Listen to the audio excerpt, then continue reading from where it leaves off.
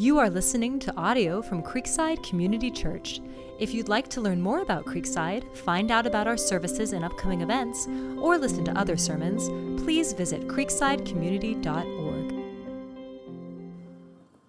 Thanks for joining us this morning. If this is your first time with us, we would like to give you a free gift. We have a sippy cup, a water bottle, or a new and improved coffee tumbler, and you can pick up one of those if this is your first time out at the information desk, our gift to you. If any of you have prayer requests, there's a card in the seat back in front of you. You can fill that out and drop it over in the offering slot, or if you have questions about our church. I've been thinking about a verse lately in 2 Corinthians where Paul says we have as our ambition to be pleasing to God. And I realized I think a lot more about pleasing myself than I do about pleasing God on a day-to-day basis. But I've noticed that when I do think about what pleases God rather than what pleases me, the outcome is always better. That instant gratification never turns out as well as actually doing what God tells me to. And I found that especially in relationship to people. If I go with what comes natural, I'd rather just stay home and surf the net or stream a movie or something like that. But I know I need people. I need to be with people. And when I get together with my community group and we read the Bible together, there's just such a sense of fulfillment and unity. And that's why we have community groups here, is just to give us a chance to be together, to pray together, to encourage each other, and to read the Bible together. If you're not in a community group, you can go to our website, and there's information there. You can email me or Rachel Butler. Information is in your bulletin, and we'll get you connected with one. Several years ago, I was talking to a captain in the Army who had served in Iraq for 17 years, and his job was to train the Iraqi army. And I said, "How was that?" And he said, "It was really hard." He says, "Most of them were very poor shots." And I said, "Why?" And he said, "Well, most of them, they would close their eyes, squeeze the trigger, and say, 'God's will be done.'" And I thought, that's the way I pray. Because often I will shoot up a prayer and figure if it was something God was going to do anyway, if it was God's will, it'll happen. And if it's not God's will, it's not going to happen. And that's not faith. That's fatalism. Fatalism is the belief that everything that happens has already been preordained, and there's nothing we can do to affect that. And I think the reason a lot of people don't pray is because they believe their prayers don't really change anything. Let me show you what I mean. In 1 John 5, John writes, "And this is the confidence which we have before him, that if we ask anything according to his will, he hears us. And if we know that he hears us in whatever we ask, we know that we have the request which we've asked from him." A lot of us interpret that to meaning asking according to his will means asking for the things that it is God's will to do. So it's like there's these two inboxes in heaven. And one box says in his will. And if you pray for something that's God's will to do, that will get all the way up to the throne of heaven. But if you pray for something that's not God's will to do, that goes in the other box and gets dumped in the trash. Now, how motivated are you to pray? Because we really don't know what is God's will to do in most cases. And yet, John is talking about how we can have confidence in our prayers. Well, there's another way to interpret this. I think it's a much more biblical way. Is praying according to God's will is not praying for the right things. Praying in God's will is praying in the way God tells us to pray. It's when the Bible talks about what we can pray for, the sky is the limit. Jesus says, "Whatever you ask in my name, the Father will do." that the Son may be glorified. The Bible uses words like anything, whatever, all things for which you pray and ask. There's no limits on what we can pray for, yet there are very specific instructions about how we're to pray. And we're going to look at some of those instructions this morning as we continue in James, as James tells us specifically when to pray. Church history tells us that the Apostle James' nickname was Camel Knees because he had such thick calluses on his knees from hours and hours he spent in prayer. And so it's not surprising that James has a lot to say about prayer in this letter. And I want to review real quickly some of the things we've learned from James about prayer before we look at the passage today. Remember back in chapter 1, he said, if anyone lacks wisdom, let him ask of God who gives to all generously and without reproach it will be given to him. Need wisdom? Need to know the right thing to do? Just ask. The sky's the limit. You can ask for wisdom, but look at how you're supposed to ask. But he must ask in faith without any doubting, for the one who doubts is like the surf of the sea, driven and tossed by the wind. For that man ought not to expect that he will receive anything from the Lord, being a double-minded man, unstable in all his ways. You can ask for anything. Ask for wisdom, but ask in faith. Believe that God is going to answer your prayer. We've seen that a double-minded man is a theme that runs throughout this letter. Double-minded means uncommitted. It means, I don't know if I'm going to go God's way or I'm going to go the world's way. So when you ask in faith, it means you're committed to doing what God tells you to do, and then God will answer. In chapter 4, James talks about the conflicts that people are having because they're all striving and struggling and competing for the same things. And James says the problem is not that your people are cheating you out of what you need, or working harder than you, or more deserving, or more privileged than you. Look what he says. You do not have because you do not ask. Why don't you have what you need? Didn't ask for it. Didn't ask for it. I really believe there are some things that God will do whether we ask him to or not. He will perfect the good work he began in us. He will take us to heaven. He will fulfill his plan for our lives. And there are some things that God will not do even if you ask him every day for the rest of your life. Because he knows what we need. He knows what can harm us. And he's not, as a good father, going to give us something that will ultimately hurt us and other people.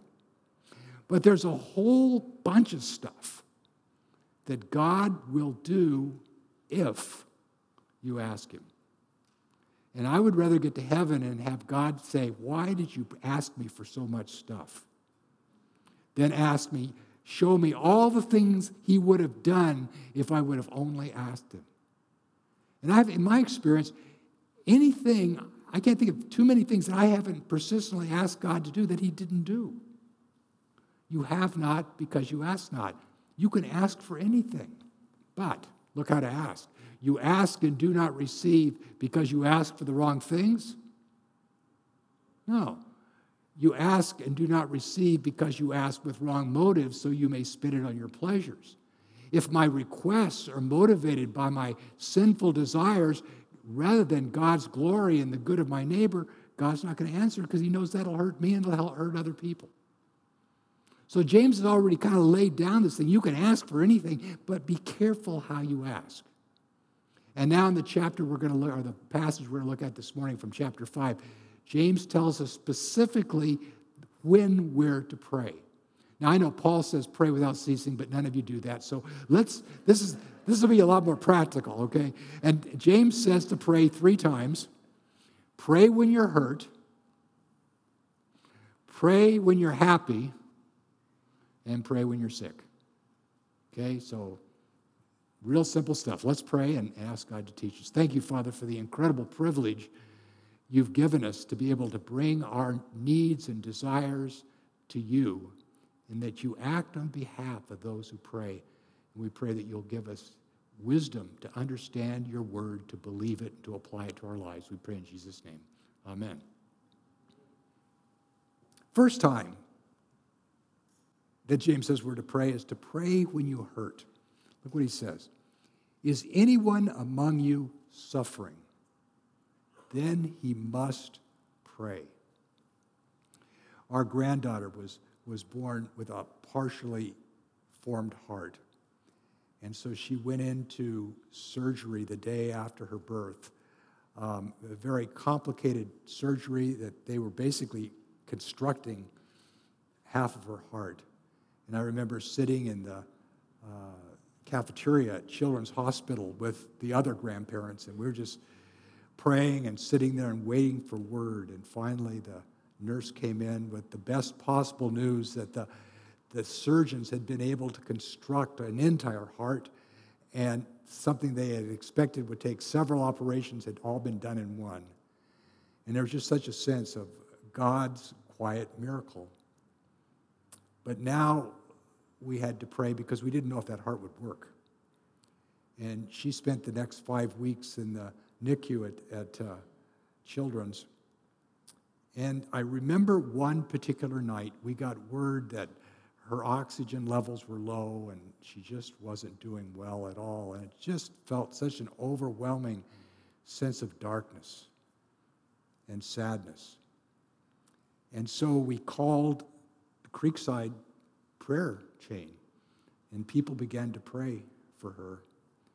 And within half an hour or so, I just felt a lightening and a sense of God's presence and comfort that it was going to be okay. The next morning, normally I would go to the hospital at the end of the day after work, but Lori couldn't go that morning, so I went, and I was the first one in the family to get there. And the nurse on duty said she had had a major turnaround that night. Her oxygen levels were up, color was great, and that was the time that the progress really began. C.S. Lewis wrote, God whispers to us in our pleasures, speaks in our conscience, but shouts in our pain. It is his megaphone to rouse a deaf world. Why should we pray when we suffer? Because that's the purpose of suffering. Suffering is to get us into God's presence. It's to enable us to experience God and his comfort and his power in ways we never would be able to otherwise. So James says, don't waste the suffering. When you suffer, you must pray. And that's Paul's theme in the whole letter of 2 Corinthians. Paul says, God delivers us over to death so that we won't trust in ourselves, but in him who raises the dead. And that theme of God using suffering to strip us of our self-dependence and to make us totally dependent on him so we can experience his power runs all the way through the letter. I want to do one passage from 2 Corinthians 12. I was going to inundate you with scripture, but I decided not to. Paul writes, one back, please.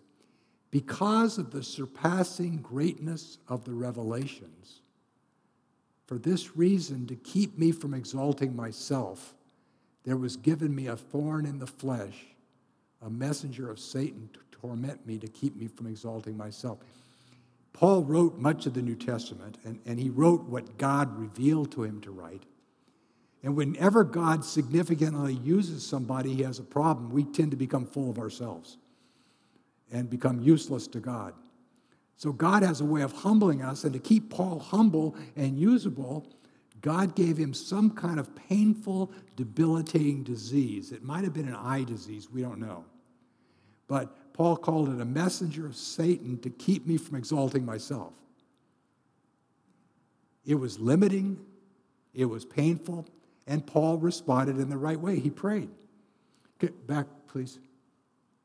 Concerning this, I implored the Lord 3 times that it might leave me. And he said, my grace is sufficient for you, for power is perfected in weakness. Paul prayed that God would heal him. And God said, you don't need to be healed. What you need is my power. And you're going to experience my power and my presence as you go through this suffering. Now, how do you respond when God says no to you? Look at how Paul responds. Most gladly, therefore, I will rather boast about my weaknesses, so that the power of Christ may dwell in me. Therefore, I am well content with weakness, with insults, with distresses, with persecutions, with difficulties, for Christ's sake. For when I'm weak, then I'm strong. Paul embraces the suffering because he knows it gives him more of God. It gives him more of Christ, that he will experience God's presence, God's power, usefulness to God in ways he would never experience if he wasn't going through this suffering. That's why James says, when you suffer, pray.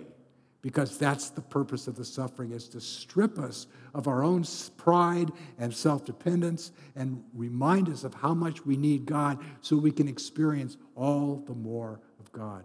David says in Psalm 119, it's good that I was afflicted so that I might learn your commandments, I might learn your word.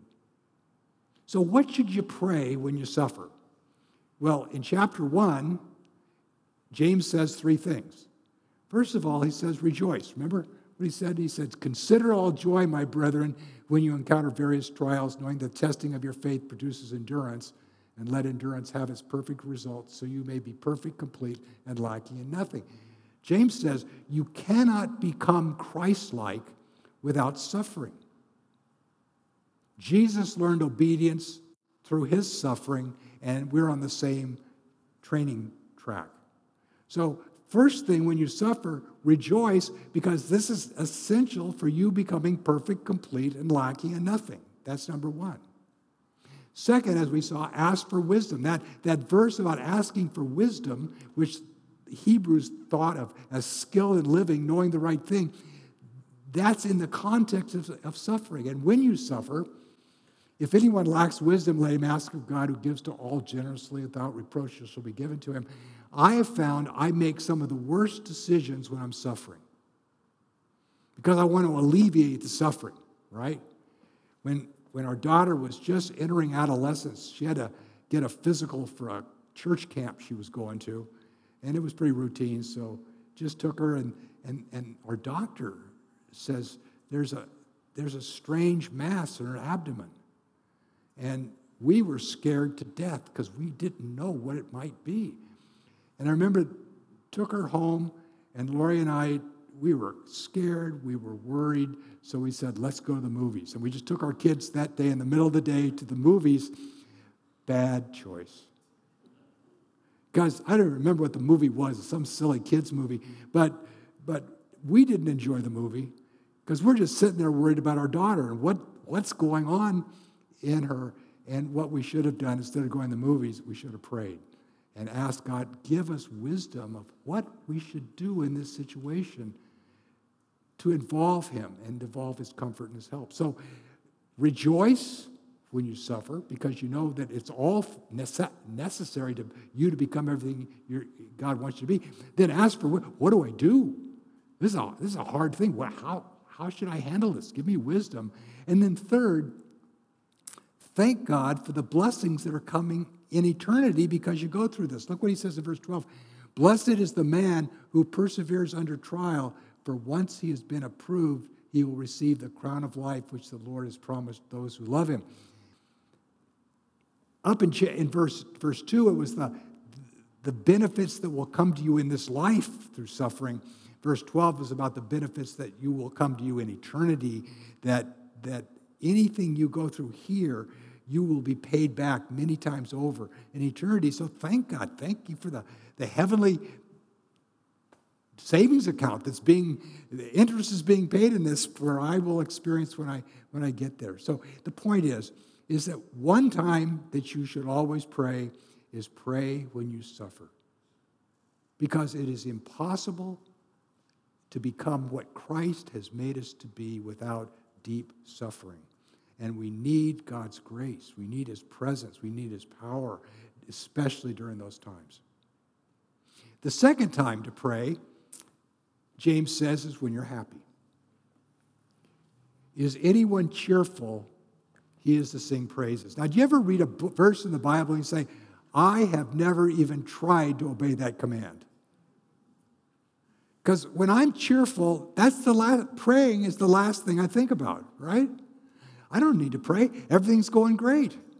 And I began to think about that. If the only time I seek God is when I'm going through a hard time, I'm going to have a lot of hurt. Because God wants me to know him, and he wants to know me. And if it takes suffering to get you into my presence, okay, your choice. So I better learn to sing praises when I'm happy. And that's the problem. I don't sing. I was a music major, and I don't sing. In fact, not only do I not sing, I don't listen to people sing. It's sports radio all day. And so this is a command I've never applied in my life. I feel like a swim coach talking to a group of experienced swimmers telling you about how I learned to float. But I am really retarded in this. But and the fact that I can't sing doesn't matter because Paul says we're to sing in our hearts. So even though my voice doesn't sing, I can sing in my heart. And so I thought I've got to learn how to sing praises. Now, I'm not a composer, so I can't compose, so I'm going to have to steal somebody else's praises. So I, just real practically, I picked one of my favorite hymns, Before the Throne of God Above. And this week, every day during my time with the Lord, I sing it to the Lord. And hopefully I'll remember the words someday. So I can sing it during the day, and then I've got another hymn on my list, but it's that mechanical. But the point is that I have to train myself to pray when I'm happy, because that's what he says. And it's interesting. Scientists have found that having an attitude of praise and gratitude does incredible things for your mind and for your health. It makes you more empathetic toward people. It lowers your blood pressure. You sleep better. Your immune system is healthier. All these things happen. And the encouraging thing for people like me is that you don't have to have natural gratitude. You can train yourself. You can practice having a gratitude journal or singing hymns and stuff like that. And more will become natural for you. So, again, I'm starting at square one. I know a lot of you are much further along. You're much more musical, and you know all the hymns and the great songs. But I just had to share that with you. Pray when you're happy, because if you don't, God will use something else to get you into his presence, okay? Now, third one, pray when you're sick. And in this case, it's not you praying so much as you getting somebody else to pray for you. Look what James says. Is anyone among you sick? Then he must, there's another must, he must call for the elders of the church, and they are to pray over him, anointing him with oil in the name of the Lord. And the prayer offered in faith will restore the one who is sick, and the Lord will raise him up. And if he has committed sins, they will be forgiven him. Therefore, confess your sins to one another and pray for one another so that you may be healed. As long as we've had elders, we've prayed for the sick. And we've seen some incredible things happen as we've done that. Yet, not many people ask us to pray for them. In fact, when I will suggest it to somebody, they'll usually say something like, I'm not that sick. And my question is, why don't people want to claim this promise? And I think it's a couple of reasons. I think in our time, people think that if I want to know about God, I'll go to church. If I want to get well, I'll go to the doctor, right? I mean, if I have a leak under the sink, I'll go to a plumber, not to the elders. Though we do have some elders that are pretty good at plumbing. But I think we make this division. See, God does the spiritual stuff, but the medical profession handles the medical stuff. And it's not either or. It's both and. I mean, ultimately, God heals everything, right? I mean, he created our bodies to heal themselves. And if the medical profession does anything, it's just helping your body to heal itself. And so don't divide yourself between spiritual and physical. Everything works together. I think the other reason that people don't want the elders to come and pray for them is you got this sin thing. Notice he says, if he's committed sins, they will be forgiven. What's the connection between sin and sickness? Well, according to the Bible, all sickness is not the result of personal sin. We get sick because we live in a fallen world, in fallen bodies that are slowly dying, so being sick is normal. Yet, the Bible does teach that some sickness is the result of sin. In 1 Corinthians 11, Paul says, if we judge ourselves, we won't be judged. That is, if I judge that what I did was a sin and I confess it to God, I won't be judged. But if I'm judged by the Lord, I'm disciplined by him so that I will not be condemned along with the rest of the world. So God judges his children in this life and disciplines his children to help us to let go of our sins. He judges everyone else who's not his child in the next life.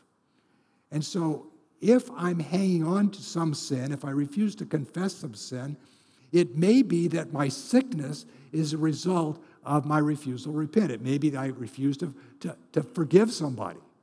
Or it may be that I'm doing something I know God doesn't want me to do, but I keep doing it, and God, to help me to change, okay, here's a little virus to work on.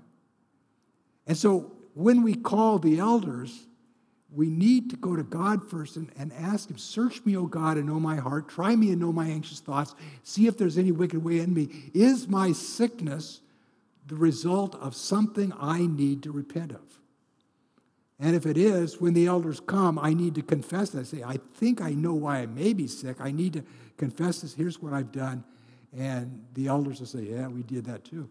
And no condemnation, but that's what he says, the prayer of a righteous man. So if you're sick, call the elders, have us come, and if you need to confess a sin that may be connected to that sickness, do it, and the promise is you'll be healed. Does that make sense?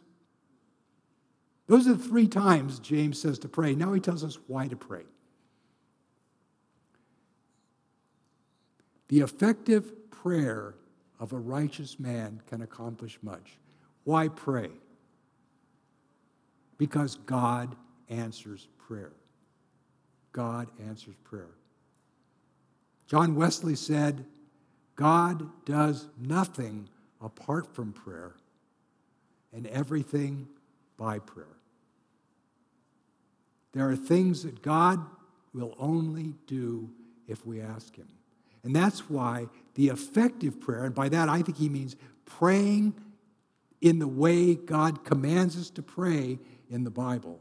The effective prayer of a righteous man can accomplish much. Why? Because God gets involved. Because God answers that prayer. And then as an example of the power of prayer, James reminds us of Elijah. Elijah was a man with a nature like ours. Elijah was a sinner like you and me. Some days Elijah was courageous, some days he was a coward. Some day he was up, some days he was down. He's just like us.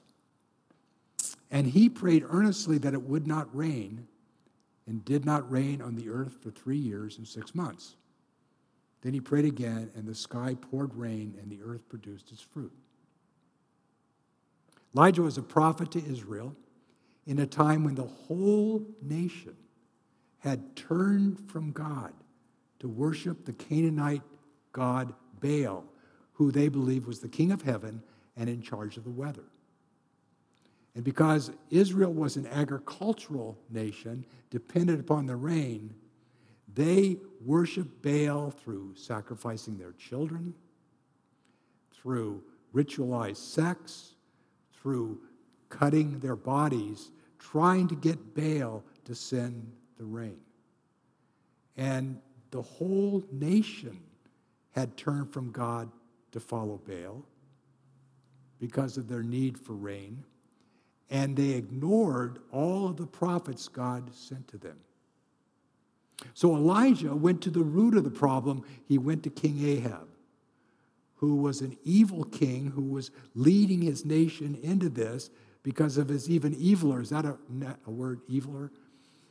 his worst wife, Jezebel. And Elijah confronts Ahab, and he says, so that you know that Baal does not control the weather, it's not going to rain again. And Elijah prays that it won't rain, and it doesn't. It doesn't rain for 3.5 years. And so there's a famine, and the livestock die, and a lot of people die. And you say, how did Elijah know to pray that? Well, because back in Deuteronomy, God says, if you turn to other gods, I will send drought and famine. So Elijah just prayed that God would do what he said he would do. So 3.5 years go by, and Ahab has his agents all over Israel trying to track down Elijah and have him killed, and he can't. And then Elijah sends him a message and wants to meet him. And when he meets Ahab, he says, gather all of the priests of Baal on Mount Carmel along with all Israel, and we'll have a war of the gods. So Ahab gets all the priests of Baal, 450 of them, and all of Israel at Mount Carmel. And Elijah addresses the nation and says, how long will you halt between two opinions? If the Lord is God, worship him. If Baal is God, worship him. See, they were trying to play both sides of the track. You know, they said, well, we worship God, but we also worship Baal, just to cover all our bases. Choose one. But the people keep quiet. They say nothing. So he said, here's what we're going to do. We'll kill 2 oxen. And the priests of Baal can sacrifice their ox to Baal.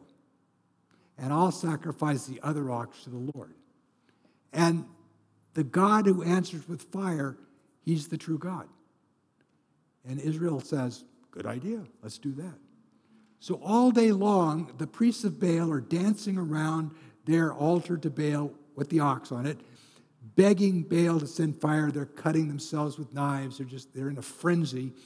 And Elijah's sitting to the side mocking him. And if you want to read the passage in 2 Kings, it's pretty funny, some of the things he says. But anyway, nothing happens. And then Elijah gathers all Israel to God's altar.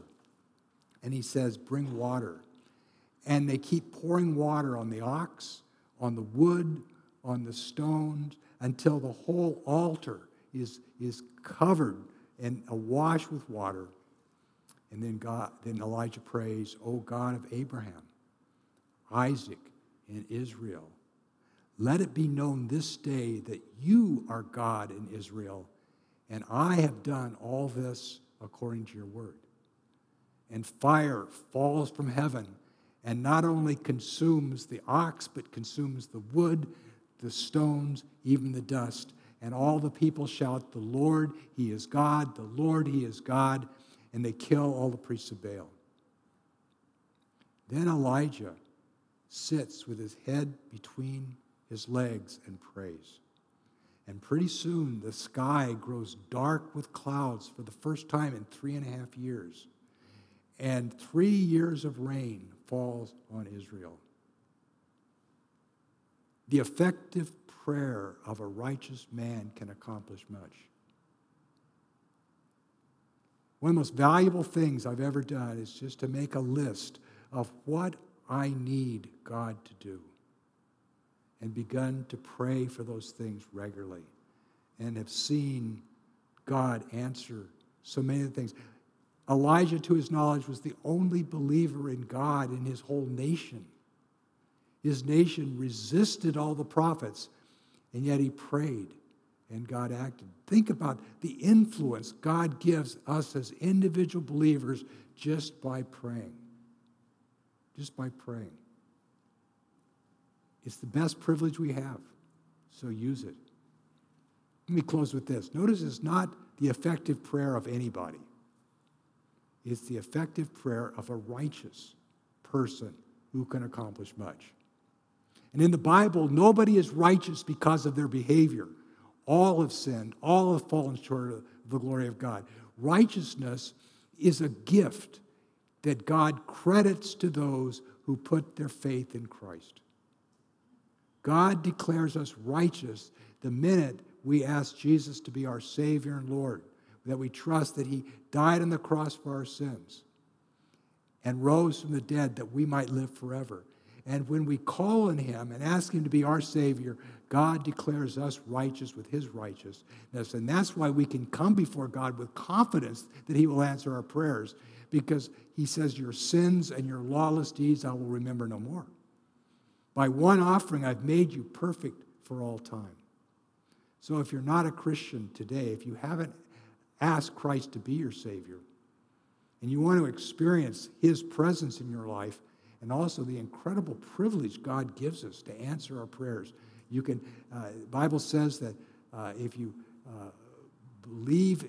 if you confess with your mouth Jesus is Lord, believe in your heart that God raised him from the dead, you will be saved. Ask Jesus to be your Lord, and he'll come into your life. Let's pray. Thank you, Father, for the privilege of prayer you've given us. Forgive us for not taking advantage of that privilege. And I pray that we will come to you, that you might show yourself strong on our behalf for your glory. We pray in Jesus' name. Amen.